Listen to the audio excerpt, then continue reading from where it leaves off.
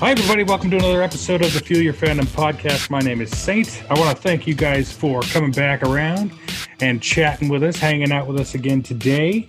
Right now, we've just entered the fall season, which means it's raining a lot, which is good, given that half the country was on fire not a week ago.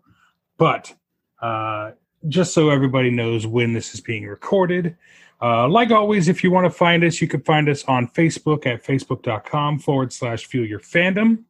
I'm also in the midst of setting up a Patreon. I don't have all the information for that just yet. It's kind of been a hit or miss kind of thing. But when I have more information about that, I will certainly guide you and direct you to that. If you want to send us an email, you can absolutely do that as well. We respond to that as well. It's fuelyourfandom@gmail.com. But without further ado, I want to welcome back to the program someone. We were talking about doing this program over text messenger, and just because it was such a shock, such a show that just kind of came out of nowhere and smacked us both, that we decided we wanted to talk about it. So without any further ado, I want to welcome back Mark Ronner. Mark, how you doing? Nice to see you again from the confines of the COVID lockdown. I'm glad to talk to you, and I was expecting a whole load of audio equipment because I also do some commercial voice work, but since it hasn't arrived today, I'll tell you that the next time we talk, if we talk again, you'll be able to hear me like I'm right in the same room, like I'm on top of you. You'll be able to hear me that way next time. Ooh, don't promise something you can't deliver, sir. Be careful what you wish for. How's COVID been treating you, man? Well, I haven't eaten either of my cats yet, but that's mainly because I could only get maybe like a meal and a half out of them. I'm going stir crazy. How about you? Is it? I thought I saw something about it being your birthday. Yeah, actually, my birthday is in about a week, on October the 2nd, and actually, I thank you for bringing that up because I had I started one of those Facebook charity kind of events that people do around their birthdays, and I had been thinking about not doing one, but as I was scrolling through the list, and it's a huge list of charities, the one that jumped out to me was the suicide prevention charity, and I couldn't not do it. And I've talked about it a couple of times, but I've lost a friend very recently to suicide, and so it was really important to me, and so I set that up today. And thanks for the generous support of a lot of people who've been on this program, actually, BJ Shea, Brandon Jerwa, Jim Schweitzer. We have already almost hit the entire early goal for it. So I kind of moved the goalposts back because I wasn't expecting such rampant generosity, but it's been an amazing part of my day today. So. Well, good on you. I've lost friends to that as well, and it's a good cause. And happy birthday, Grandpa. Oh, thanks. I feel they say you're only as old as you feel, and I really hope that's not true. Because I feel like I'm about 87. Well, it's not the right year to go and get your prostate checked. Avoid all hospitals as much as possible. Especially as it involves things going into or coming out of my rear. You've never been more on your own, and in that case, you should be grateful for it. So are you a big Batman fan? Because we just started talking about Pennyworth in the context of, holy crap, you wouldn't believe this, but this show is the most entertaining thing I've seen all year. But we didn't mention whether or not we were both big Batman fans. No, and in fact, that's absolutely right on. Batman's been one of my favorite characters since I was about 10 and could really identify right around. I was as excited as any kid could have been when the Michael Keaton movie came out in 1989. And so I've been kind of there for all of the different iterations. I mean, I grew up watching reruns of Adam West and Burt Ward, and suffered through Val Kilmer, which wasn't that bad, and then suffered through George Clooney, which was that bad. But yeah, I would have to say I am a pretty big Bat nerd. How about you? Very much so. Batman's easily one of my favorites, if not my overall favorite, along with maybe Daredevil. I got a chance to meet Neil Adams here in L.A., where I live now, and he was in the comic shop that he opened in, I think, Burbank. I think it's in Burbank. I forget the name of it. But Neil Adams, for people younger than 70, he is the preeminent Batman artist who really made like the more realistic Batman that we know from, I guess, starting in the early 70s after Carmine Infantino and after the more cartoony Batman of the Silver Age. He did a lot of work with Denny O'Neil too, correct? Yeah, the recently departed late great Denny O'Neil. So I love Batman, and I could talk to you forever. You could have like a 3-hour show, and I wouldn't get tired of talking about Batman.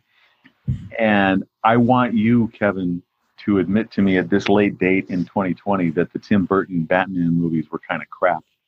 They're kind of disappointing. They were overrated at the time because they looked cool and everybody wanted a Batman movie from a big studio, because almost all the superhero stuff that we'd gotten on the big screen at that point was pretty disappointing, with the exception of maybe the Christopher Reeve Superman. Cough, cough, Howard the Duck, cough. Sure. I'm just saying that in retrospect, the Tim Burton Batman does not hold up well at all. He can't even move his goddamn neck, okay? I'm gonna agree with you 100%. Now, keep in mind that when those movies came out, I was seeing it through the lens of a 12-year-old kid. So that I was exactly in the demographic for that at the time. And so, yes, there's always going to be a soft spot in my heart for the Tim Burton Batman movies, not the Joel Schumacher Batman movies, but I digress. But yeah, looking at them through the eye and the lens of a filmmaker and not necessarily through the eyes of nostalgia, I would have to say, yeah, absolutely. They are stylistic and kind of bright for what they are, and we don't really want bright when it comes to Batman. And I would have to say... Or dark when it comes to Superman. They agreed. Very, very disappointing. And in retrospect, as excited as we both were back in the day for them. Now, you mentioned Adam West. I also need you to affirm to me that as you grow into old age, as you become a senior, you appreciate the 1966 Batman more and more, and you love the absolute brilliance of its humor. Oh, I do. And I was doing something at work the other day. I do retail merchandising. And so I was at work the other day, and I had a couple of products that I just couldn't find anywhere for. Because if you're familiar with those, when you go grocery shopping, those annoying hooks that hang in the middle of the aisle that have products on them. Oh, yeah. That's my fault. I'm sorry. Thank you for that. Spoken as someone who's hit his head on them about 50 billion times. But I had a couple of products I couldn't find a spot for, and so I'm just sitting there muttering under my breath, and I didn't even catch it until later, and I laughed about it. But some days you just can't get rid of a bomb. No, that's 100% true. Some days you can't.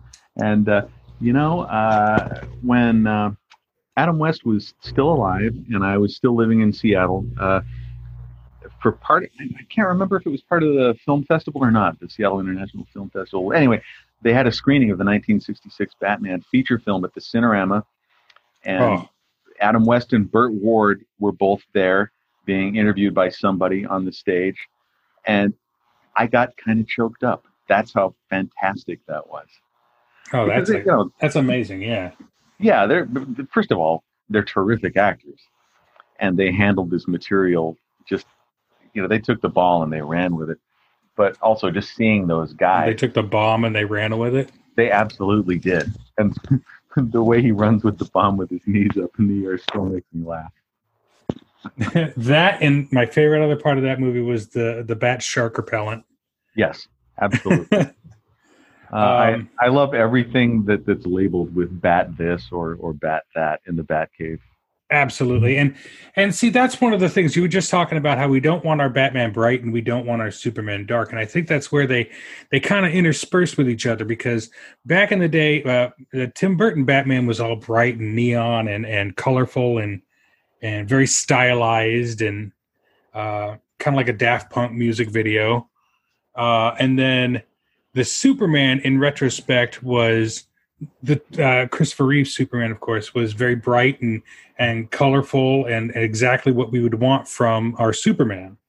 And then we switched around, and now we get in the times now with Nolan's Batman and even with Reeves' Batman coming up, we get a very dark, grim noir take on Batman, which is what we should have had all along.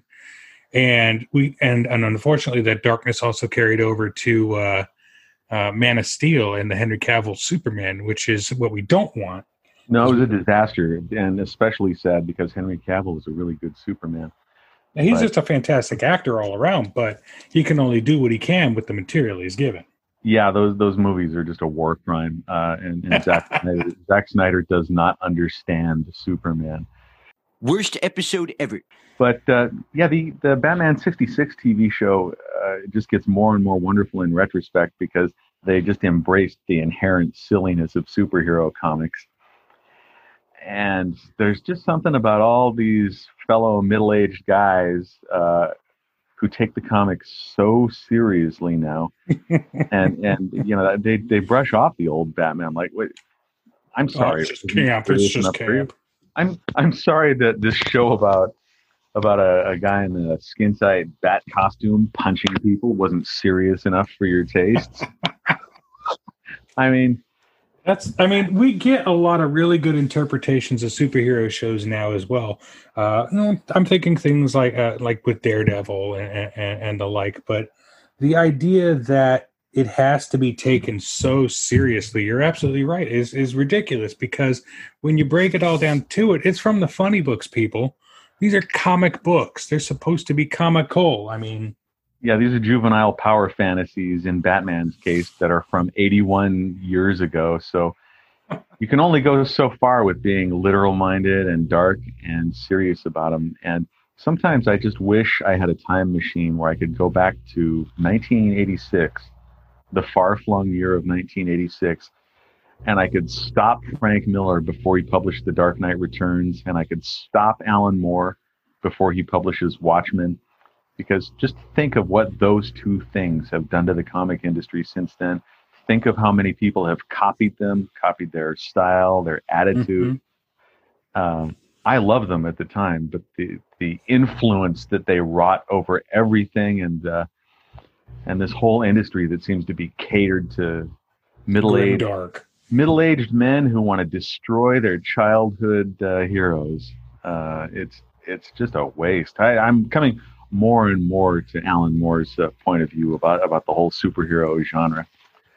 Yeah, and like you said, everything seems to be kind of going dark for dark's sake. Like, and I had a buddy used to call it just grimdark. Everything has to be grimdark, and it doesn't have to be. I mean, look at what happens when we're allowed to have a little fun with the characters, and I'm pointing specifically to James Gunn and his Guardians of the Galaxy movies, or Peyton Reed's Ant-Man movie. I mean, yes. Yeah, well, you know, they treat it like a comic book. They were fortunate enough, those two directors, to be given properties that people honestly just didn't care that much about. Did you care about Guardians of the Galaxy before that movie came out? Not one damn bit.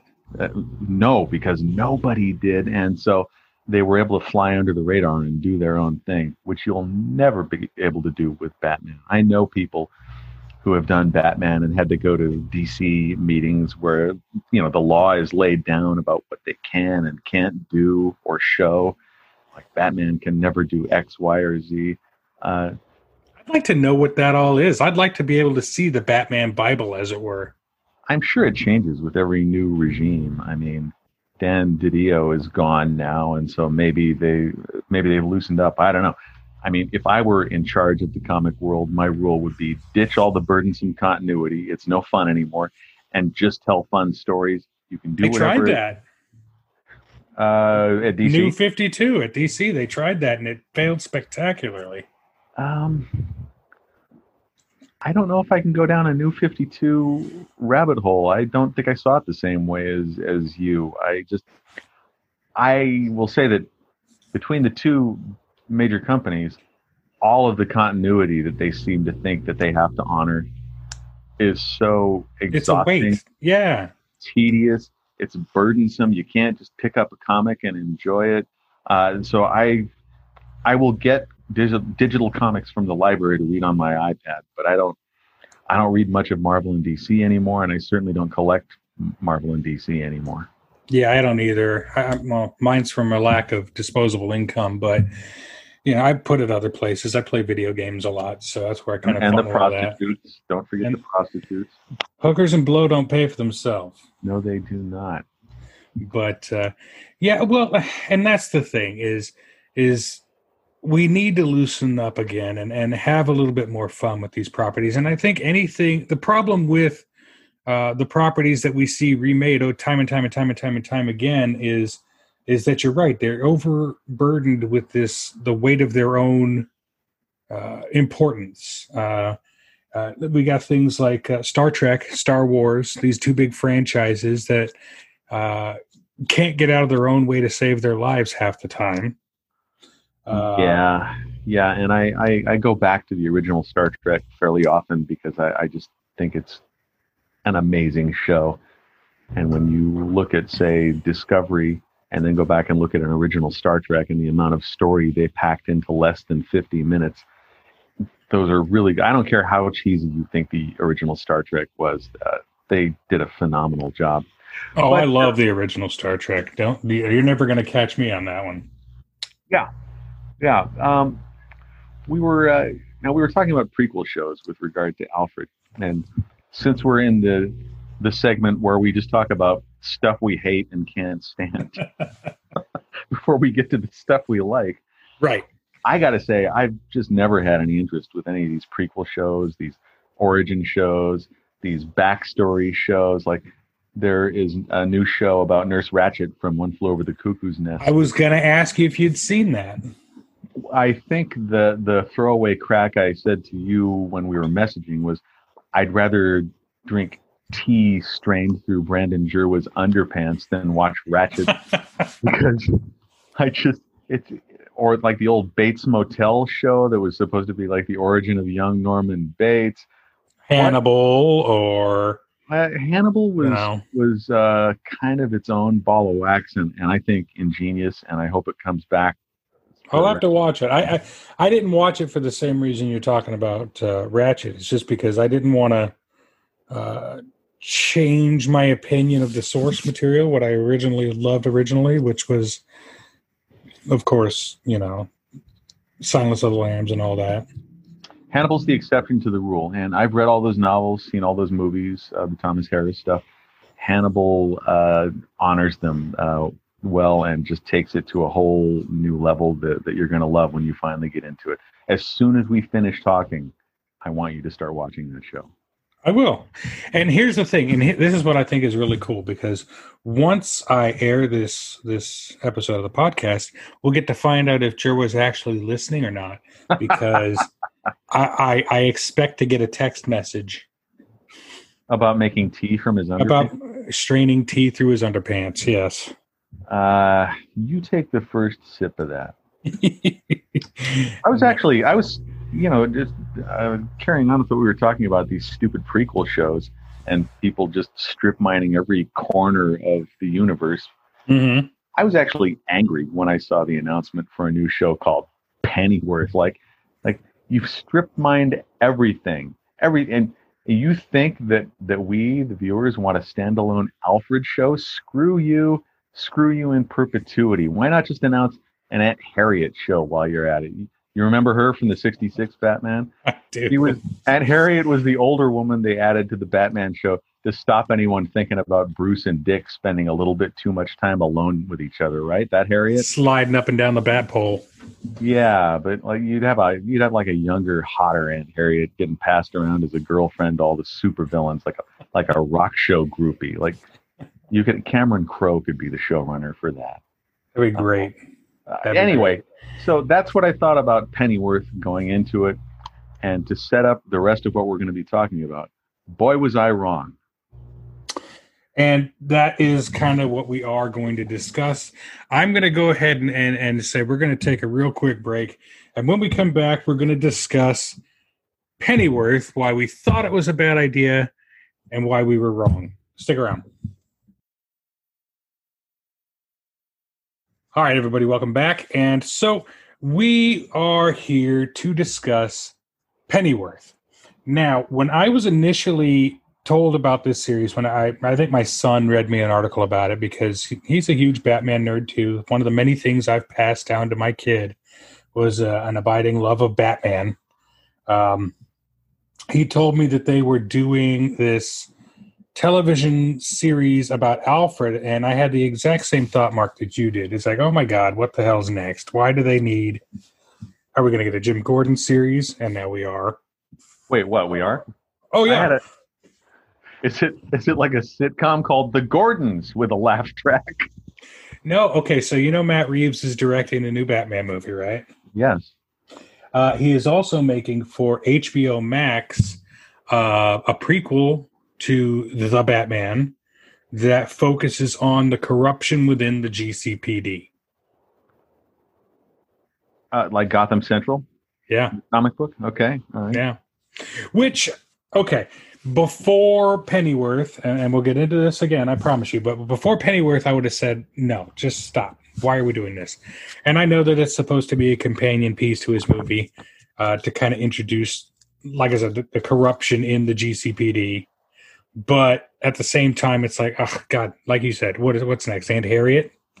You know, in order to keep from going insane with something that doesn't make any difference, I just have to not care and then be pleasantly surprised if it turns out well. And that's funny that you mentioned that, because now I did a little digging into the Pennyworth series before I even started watching it, and I'd kind of written it off specifically for the fact that it's written by, created by Bruno Heller, which was the guy who did Gotham. And for any of you guys out there who have watched Gotham, I think it lasted 5 seasons, and I made it through like 2.5 seasons before I really started just watching it just because my kid was watching it. And then even then it's like, all right, you go watch this in your room. I don't want to watch this. It lasted longer than I did. How long did you make it into Gotham? Not even a season. Oh yeah. And see, and that's part of what I wanted to talk about today. And we'll get to Alfred here in a minute. But the problem with adapting material is that when you adapt material, you're going to have to take certain liberties with areas that are maybe not fleshed out so well. I get that. That's where I think this new series on Epix, it's called Pennyworth, really shines, because we don't know, aside from Alfred being an SAS agent and having a bit of an acting background and having a bit of a special forces background, and we don't really know all that much about him prior to his service for the Waynes. And this series is a good opportunity to dive into what makes Alfred Alfred, which made him such an integral part of the Bat family. But what Gotham didn't do, and I've been told that this is a prequel to Gotham, not necessarily to Batman. So, but what Gotham did is it took 80 years of comic continuity for Batman and threw it right out the window. It took villains that weren't established until well into Batman's tenure and brought him into Bruce Wayne's 12-year-old Gotham City. And they just shoehorned every little thing that they could shoehorn into this series to try and legitimize it as a Batman without Batman. And it fell so far flat, and I felt it made a mockery of everything that Batman was. What about you? It just didn't interest me after the first handful of episodes. I could see the direction it was going. And the thing is, though, don't count Bruno Heller out. I mean, as we relearned with Pennyworth, he was also responsible for HBO's Rome. And it's been a while since that came out. So if you happen to have missed that, now that everybody's getting on board with HBO Max because the DC content is all there, do yourself a favor and go back and watch Rome. I think it only ran for a couple of seasons, but it was magnificent, and you will absolutely love it. And that was also one of the very first HBO experiments with sort of longer form novel-like storytelling. So, episodes. And I haven't watched Rome, and I definitely want to now that I do have HBO Max now. The great John Milius played a key role in developing the show too. So, Milius from, say, Conan the Barbarian, Red Dawn. So it's got those fascist sensibilities in it. And as far as the long form storytelling goes, it's one of those things like we're used to now, let's say with The Sopranos or Breaking Bad. It gives itself room to tell its story. And if a certain early episode doesn't set your hair on fire, I remember watching Rome, the Bruno Heller show, and it was like on a Sunday. I had a hangover, and it was like 7 or 8 shows into the season. Suddenly, I just start shouting, "Jesus Christ!" So they really make the most of the momentum they build up, and ditching the episodic format to make you invested in what's going on. And so when something really does happen, your eyes will bulge out of their sockets. Bruno Heller was also responsible for that Mentalist show, which really doesn't bear any resemblance to the stuff we're talking about. The one about... I've seen that one either. It's kind of enjoyable, but in more of sort of a third-rate Columbo knockoff sort of way. It's kind of like comfort viewing. Oh, that's the one with... the Australian actor, Simon... Yeah. I always got that one confused with Psych. And I know Psych was played for laughs, and The Mentalist really isn't, but kind of the same thing, like a psychic helping a police department solve crimes or whatever. Yeah, it's a crime. It's a charming crime solver show. One of many. Charming. Well, I like I said, I haven't had much real experience with Bruno Heller outside of that. I will have to pick up Rome. I just got HBO Max, and the first program I put on was the Sesame Street talk show, which I don't know if I didn't know about that. No. And funny enough, the first episode I watched, it's a talk show done by Elmo, basically. Okay. Little kid doing a talk show in his bedroom, and he's got like human guests and real guests on, and I think the musical group was Pentatonix, which is like an ice pick through my skull. And then his live action guest was Batman, which I thought was funny, but it was no Batman you've ever seen. It was some weird guy in a badly padded muscle suit. So, you remember back in the days when like the mute Spider-Man who would appear on the Electric Company would be the highlight of our day. and wasn't it Morgan Freeman who narrated that? Yeah. That was back when we had nothing. Simpler nothing, times. I say. Nothing. Well, we were spoiled to get a Michael Keaton Batman. I'm telling you, that's why we were so excited about it. It was sheer deprivation and not the quality of that film. Well, and so like I said, I already have that 8, but I don't have much experience with Bruno Heller. So the thing that turned me off to it is, of course, I read the article after my son was talking about it, and it said, "Oh, he's one of the key creators of Gotham," and I'm like, "No, check, please. I'm done. I don't want anything to do with it." And that's not to say that. Okay, so the actor that played Alfred in the Gotham show, his name was Sean Pertwee, and Sean Pertwee was actually a shining light in the series. He was not cast badly. He didn't act badly. He's everything you'd want in kind of a more kick-ass Alfred. Good evening, gentlemen. Master Bruce sends his profound apologies. He's otherwise engaged. He's been busy a lot since he came back. Yes, indeed. So, I mean, he was one of the few characters that I actually really enjoyed. And yeah, they made him into more of a tough guy Alfred, didn't they? Yeah, like with the Cockney accent and the kind of thuggish, roguish appearance, and he certainly wasn't one to put up with Master Wayne's guff. Should Kevin run down the list of Alfreds? Well, we can spitball this. In the 1966 show, it was Alan Napier. Where's Bruce Wayne? Mr. Wayne is not at home, sir. Too bad. I'll get my revenge later. Right now, I'll settle for cash. Where's the safe? My duties do not include aiding and abetting thievery. Right. He was about the furthest thing from a two-fisted Alfred that you could ask for. Well, very prim, very proper, very British. Beloved nonetheless. Beloved. Not the most physical Alfred ever. A much older Alfred, but they still managed to get him in the mix sometimes. In the Tim Burton movies, it was Michael Gough, and if you don't remember who Michael Gough was, he was a veteran of some Hammer films and he looks like a Hammer actor, the picture that I'm seeing right now. Why are you now determined to prove that this penguin is not what he seems? Must you be the only lonely man-beast in town?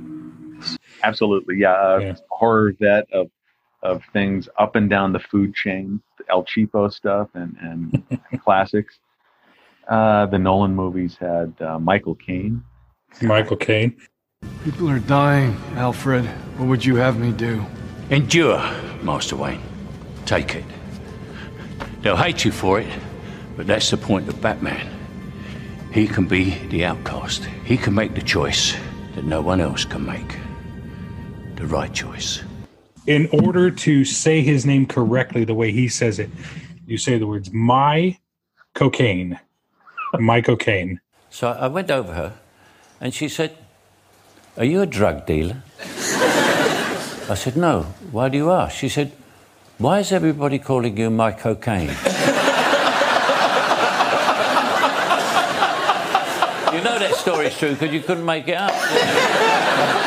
If you could do the dueling Michael Caine's with like Steve Coogan and the other guy from the Trip movies, that would make my day.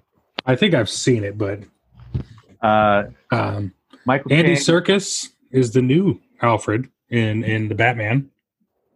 Oh, Andy Serkis, yeah, of the Lord of the Rings movies as I don't know how I feel Gollum, and I don't either. I like Jeremy Irons. Jeremy Irons from the DC movies. He did a great job in those. You're getting slow in your old age, Alfred. Comes to us all, Master Wayne. Even you got too old to die young. And not for lack of trying. Actually, it's probably one of my favorite things Jeremy Irons been in because it was a little more subtle for him.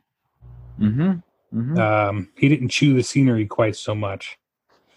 And then he's got some gravity to him, and when he makes a wisecrack, it's got some smack with it. I think that's in the accent.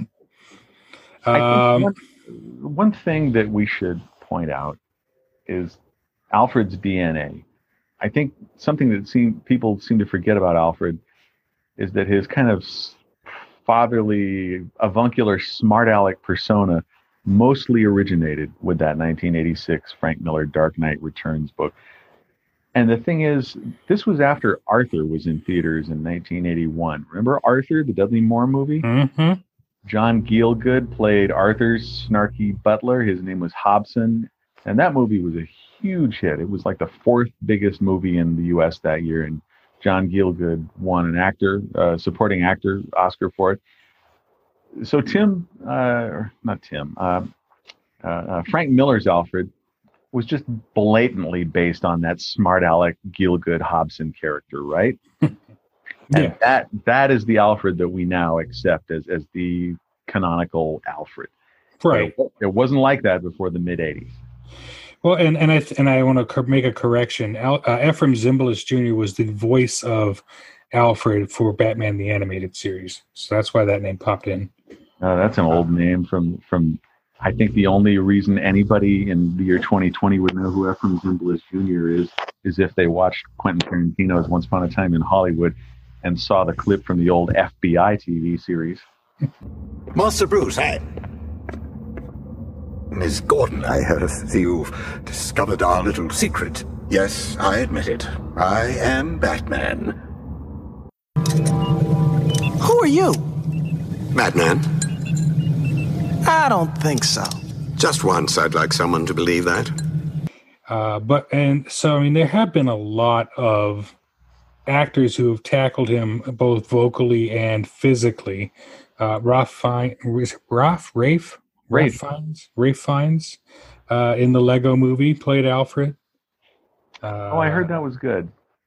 Yeah, it wasn't bad. Tom Hollander played him in Harley Quinn. Let's see, who else do we got? Douglas Hodge. I don't know much about Douglas Hodge. Played him in Joker. But yeah, we've gone over the key ones. Now, again, back to Sean Pertwee, who played him in Gotham. Like I said, one of the characters that I actually really rather enjoyed, and it's because he was so smug and no nonsense and, hard charging and not stiff upper lip kind of butler. You know what I mean? Yeah, I can live with that, Alfred. That's a fine Alfred. But that, which of course leads us to Jack Bannon, who plays Alfred in the show Pennyworth. Yeah. And he's I want to say early 30s, maybe. I'm trying to look up his date of birth. 1999. Okay, so he's 29 years old. And he's got the biggest widow's peak on him that I've ever seen on anybody. It deserves its own billing. It's the star of the show.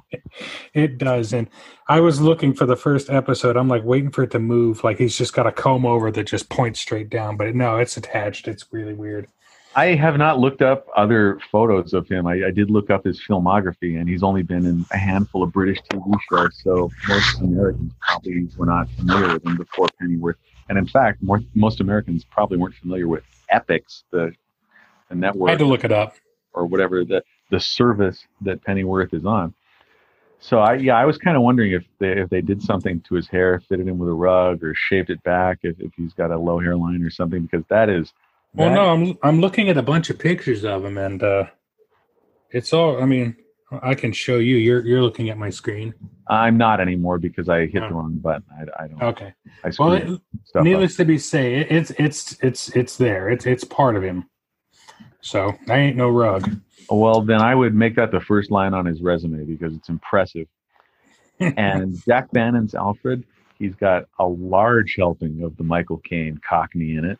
Oh, such swagger behind it. My God. Mm-hmm. Mm-hmm. It makes you think this is actually what Michael Caine would have been like when he was in his 20s. And that's a dude I'd like to go drinking with. Things go pear-shaped. I'll do my best to keep you alive. As a rule, if you have to use French words for something, I don't like it. I don't like violence. And I don't like you, mate. In my universe, there is room for the Alan Napier Alfred, the Sean Pertwee Alfred, and this Alfred. The show is just terrific. And one thing I especially loved about it is that you just don't need to know every bit of Batman's 81-year-old history to enjoy it. You don't really have to know that much at all. There's references, there's foreshadowing, but that's not what the whole show is about. The show is its own thing.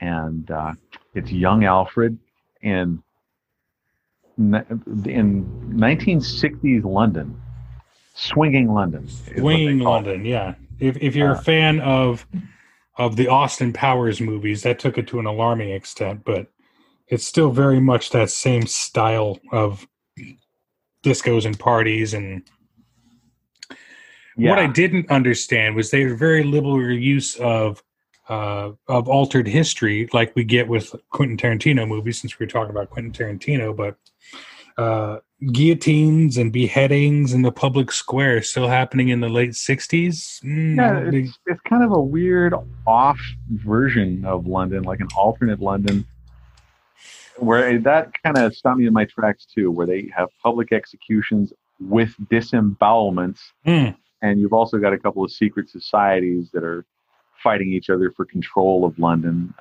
They're called the Ravens, and I think the No Name Society. The No Name League. So Pennyworth is not a documentary. Let's just put that out there. No, but the things that it gets right, it really gets right. Like, we are introduced to Alfred post-war. Him and a couple of his war buddies are just coming home from the war and settling back in.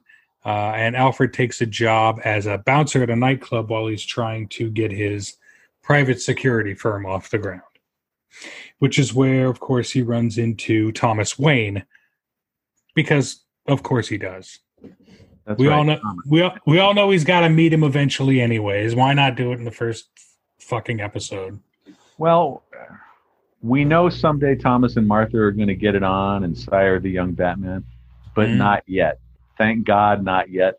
Thank God, not another scene in Crime Alley with the pearl necklace breaking. Thank God.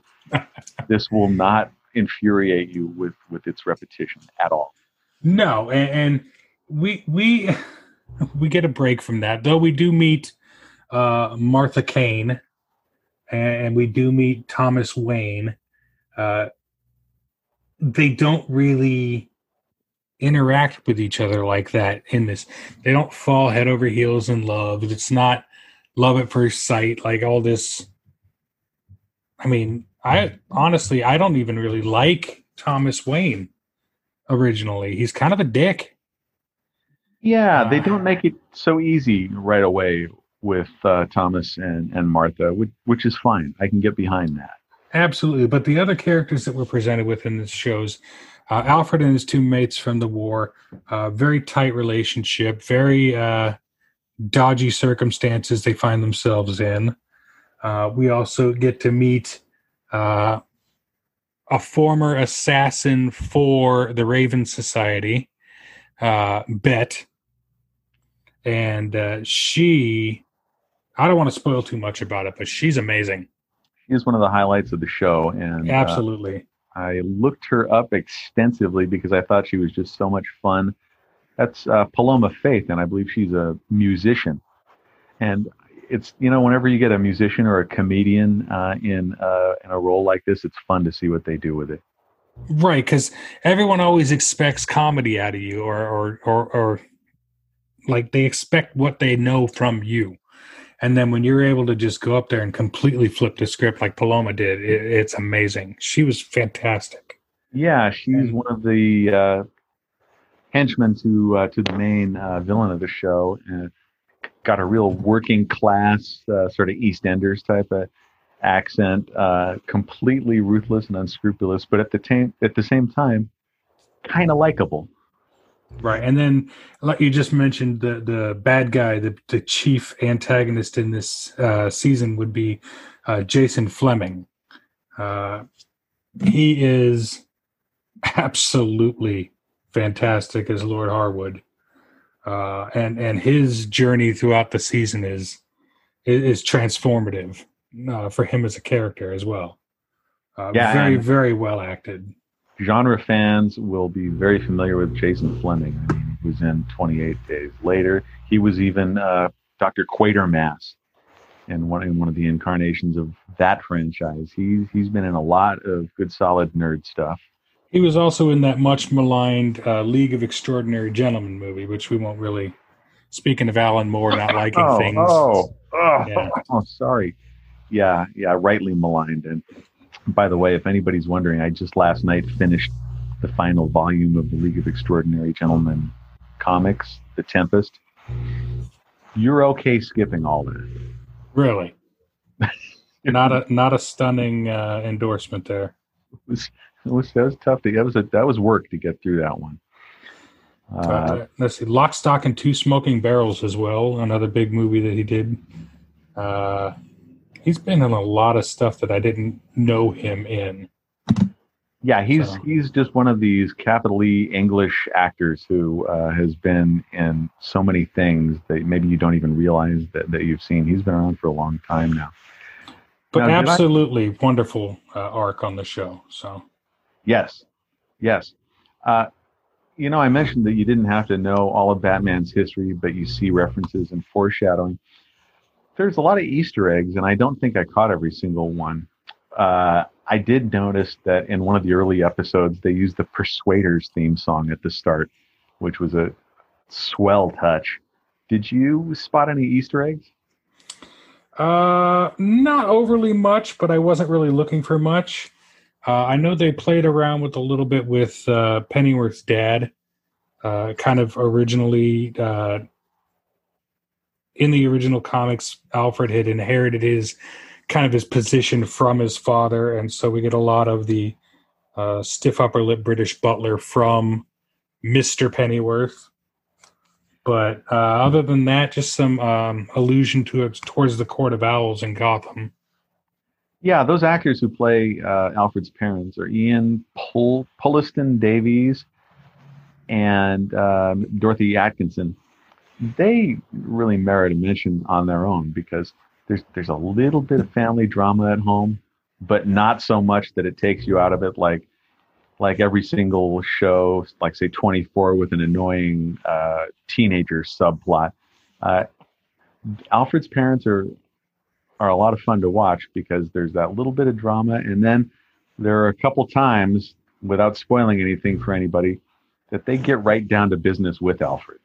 Oh yeah, especially towards the end of the first series here, and it's fantastic. And I'm looking down his page on IMDb, and mostly British stuff that I've not seen, but he's done a lot. Coronation Street, that's the one I was looking for. A very popular British show. He's done 542 episodes. That's a veteran there. If I'm not mistaken, that is basically a BBC soap opera. Am I correct? I believe so. I'm not the biggest Coronation Street viewer, I have to admit. 542 episodes, if anything, is longevity. So that's almost into Star Trek territory, for Christ's sake. But we're going to take one more quick short break, and then we come back. We'll wrap things up with Mark Ronner. Stick around. All right, welcome back. So just kind of to put a button on the top of this conversation now, and I know I've talked to Brandon about this a bit when I talked to him last, but there's kind of an inherent minefield involved with adapting material for a new audience. And we see that all the time with the constant remakes, like you said, like 8,000 different versions of Pearl Clutching in Crime Alley, or Uncle Ben Can Only Die so many times before we're just sick to fucking death of it. Yeah. So the danger, I feel like, in retreading anything and recreating anything that's already a known quantity is we could run into the flip sides of the coin. You got your Gotham, where they beat to death every single character and try to cram and shoehorn enough in there to make everyone happy, but ultimately leave nobody happy. Or you've got like what we feel with Pennyworth, where you have a character that has a background that's open enough for some interpretation that won't really affect what we already know and love about the character. Because nothing that they did in Alfred, or nothing that they did in Pennyworth, really changes the base nature of Alfred as a character. No, not really. They make him an SAS soldier, which, that's been, if not implied, just outright part of his lore in recent years. I can live with that. I can live with him having a real badass past, and I don't need a lot more than that. I don't know about you, but I think they strike a nice balance here. They give him a little PTSD that bothers him, but it's not the focus of the whole show. Right, and it's not something. Now we both talked about how much we actually really enjoyed not Gotham. Excuse me, good Lord, not Gotham. But we've really enjoyed what they've done with Pennyworth. Now, that being said, I don't think it's something that could necessarily carry itself through more than 2 or 3 seasons. I know it just got renewed it's been renewed for a second season, and the COVID situation made them have to pause in their production. Right. I don't think they missed a step. I really think, to mix metaphors, they hit it out of the park with this first season. And so I'd watch it as long as they made it if they kept doing them like this first season. Right, but that's the problem, is they've got to hit that mark every single time. And I feel like that's where the danger comes in, because all of a sudden now you've got, by the end of season 1, you've got Thomas and Martha Wayne kind of starting to interact with each other in that way. Yeah, at some point really soon, Thomas and Martha they got to go away. They're going to start having unprotected sex, which is what I'm saying. And that we need to put that off for as long as possible so that we can just enjoy Alfred's adventures before little baby Bruce Wayne gets into the picture. Right, because then at that point we know he moves to Gotham and helps with the Waynes in whatever underground capacity they're going to have the Waynes serving in Gotham. We already know it's not going to be Simple Thomas the doctor and Martha the doting housewife. It's not going to be that. No, I'm not ready to move into that universe yet. This young Alfred as a young sort of tough guy, charismatic Jack the Lad type in sort of alternate swinging London. It's a crime show. It's a highly stylized, fun, funny crime show. And absolutely. I think it's about the most fun thing that I've seen all year. And that includes like Doom Patrol and any other nerd show that you can bring up. You don't know epics. Alfred is definitely a dark horse. Trust me on this. If you are burned out on both of the companies just like scraping the bottom of the barrel for every single property they can develop, this is not that. I was totally wrong about it, and it's great fun. I was wrong about it too, and I frankly don't have a problem admitting that I was wrong. I let what I saw in Gotham kind of sway my decision making for it, and it wasn't until you posted something on Facebook about Pennyworth that made me start to give it a second chance, and that's when we started discussing wanting to talk about it and really delve into the topic now. But I find a lot of media these days is retread. It's a lot of the fact that Hollywood can't seem to come up with an original idea to save their lives. Well, because it costs money.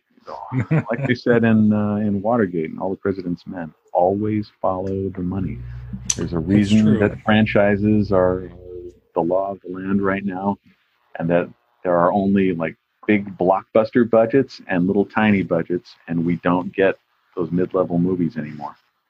Well, right. But along with that, like I said, it comes with a certain degree of nerd trepidation, at least for me and from some of the people that I've talked to, because when you get these good interpretations like Pennyworth, it really gives you an opportunity to enjoy what you enjoy about comics and fandom and being a part of it. But when you get something that is so left field and so terrible, like we've been getting a lot of material these days that have been really, really good interpretations of some really dark adult stuff. Like I only watched season 1 of it, but I've been told Preacher was absolutely great start to finish. I'll have to read more into that, but I read the Preacher comics, every issue of those, and I found the I think it's AMC, the AMC series, to be a little too quirky and cute. And the first season was just kind of the prequel nobody wanted or asked for or needed. So I'm not down with the Preacher series like other people. What about The Boys? The Boys show is better than The Boys book. The Boys book struck me as just trying to get away with the nastiest shit you could get in a comic book, which is fine. And that's Garth Ennis does a lot of that. He's the creator and the writer of The Boys. The series, I think, is a real improvement over that, because you just you can't sustain a show on just let's see what we can get away with, gross out or sex wise or language wise. Right, and I think the next season is this season that's currently on. By the end of it, we're really going to find out if it's got any kind of legs or if it's just kind of a flash in the pan. I'm hoping. Well, it's got enough legs that Amazon has just greenlit a spin-off show. I heard about that. A young Vought Academy for super youths. Oh, Jesus Christ. I'm not sure how I feel about that, but I think that the lesson that Pennyworth has taught us is that it could be good. It could. I mean, we can crap on it all we want beforehand, but there's a chance it could be good. Hey, I found that I liked The Boys far more than I even expected I would, and you can't tell me, and I'm going to say this on air so it's out there forever, that is what would happen if Zach Morris was a superhero from Saved by the Bell. He even looks the part. Homelander? The actor who plays Homelander is so goddamn good. His name is Anthony Starr. And if you have not seen it, go find yourself his earlier starring vehicle from Cinemax called Banshee. It ran for, 3 seasons? I think 3. I could be wrong. Banshee is phenomenal, and he is a magnificent psychopath as Homelander. Good on him. And it's fantastic because he was in an interview recently and people were asking him, well, who are you to be talking about this? And because he looks so different out of character to what he looks like in real life, that people didn't recognize him. They didn't know it was him. He's incredible. And when one of my own comics was optioned and the agents kept on throwing names at me for people to approach, Anthony Starr was the one I kept on saying, no, you got to check this guy out. Look at this guy while he's between jobs and before he's a household name. This guy is terrific. Fuck, now you'll never get him. Yeah, needless to say, here we are. and we were talking about the dangers of bad interpretations, and we actually mentioned one, League of Extraordinary Gentlemen. Yeah, also known as the movie that made Sean Connery retire. He quit. He literally quit acting after playing Alan Quartermain. Yeah. So, what other examples do you have of material that should not have been adapted, aside from Keaton Batman? We already got that. Oh, geez. I mean, we didn't talk about this beforehand, but I remember the Green Lantern movie, or Green Hornet movie, rather, that Seth Rogen was in. I had to watch that because one of my first comics for Dynamite was a Green Hornet annual, and I was just watching every Green Hornet thing I could get my hands on. And one of my friends at the time had cancer. It was terminal, and he didn't have a lot of time left, and we wanted to get together and watch a movie in his basement. That poor friend of mine never got those 2 hours back. I wasted 2 of my friend's final hours on that god-awful Green Hornet movie, and I'll feel bad about that for the rest of my life. He was weak. He was weak from the chemo, and he was hitting his vaporizer because he was in such pain, and he kept on saying, "Can't we watch something else now?"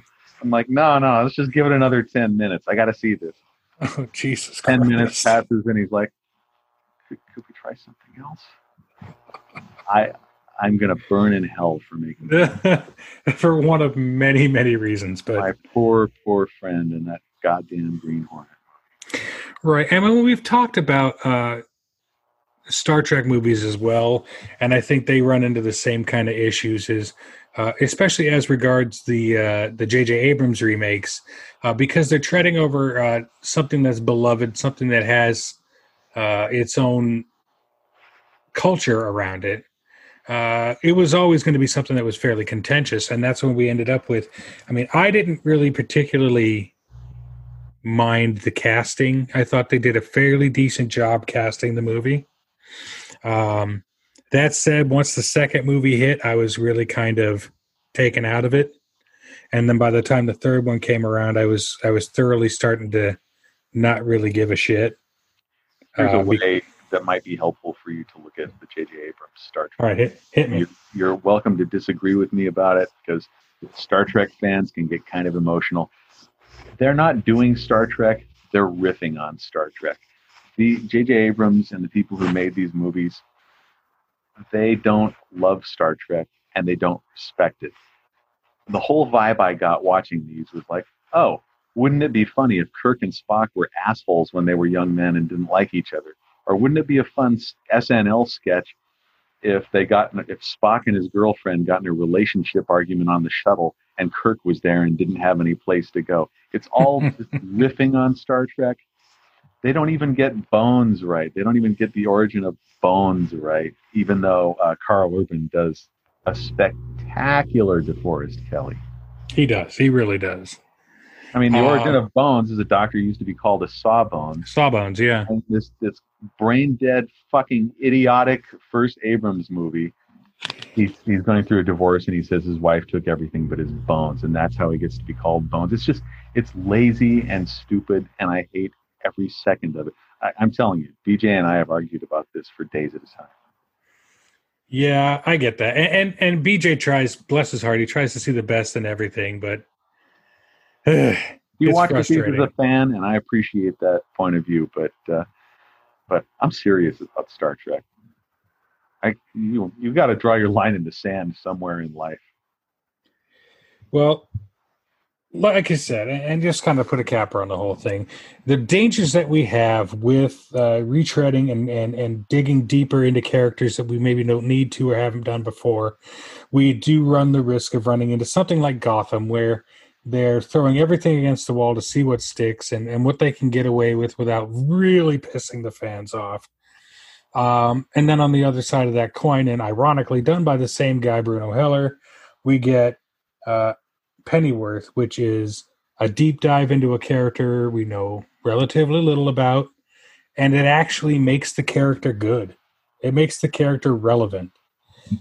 So there's a real fine line, I feel like, and like I said, you just got to kind of toe carefully, otherwise you just end up in dismal J.J. Abrams don't give a shit territory. So no, they really struck gold with Alfred. They've got just the right combination of terrific actors, memorable actors, and stylish production and direction, to the point where they have the neighborhood pub where they go, and over in the UK, it's much more normal for people to just go for a pint each day. They don't save it all up for the weekend and get shit-faced like MAGA people here.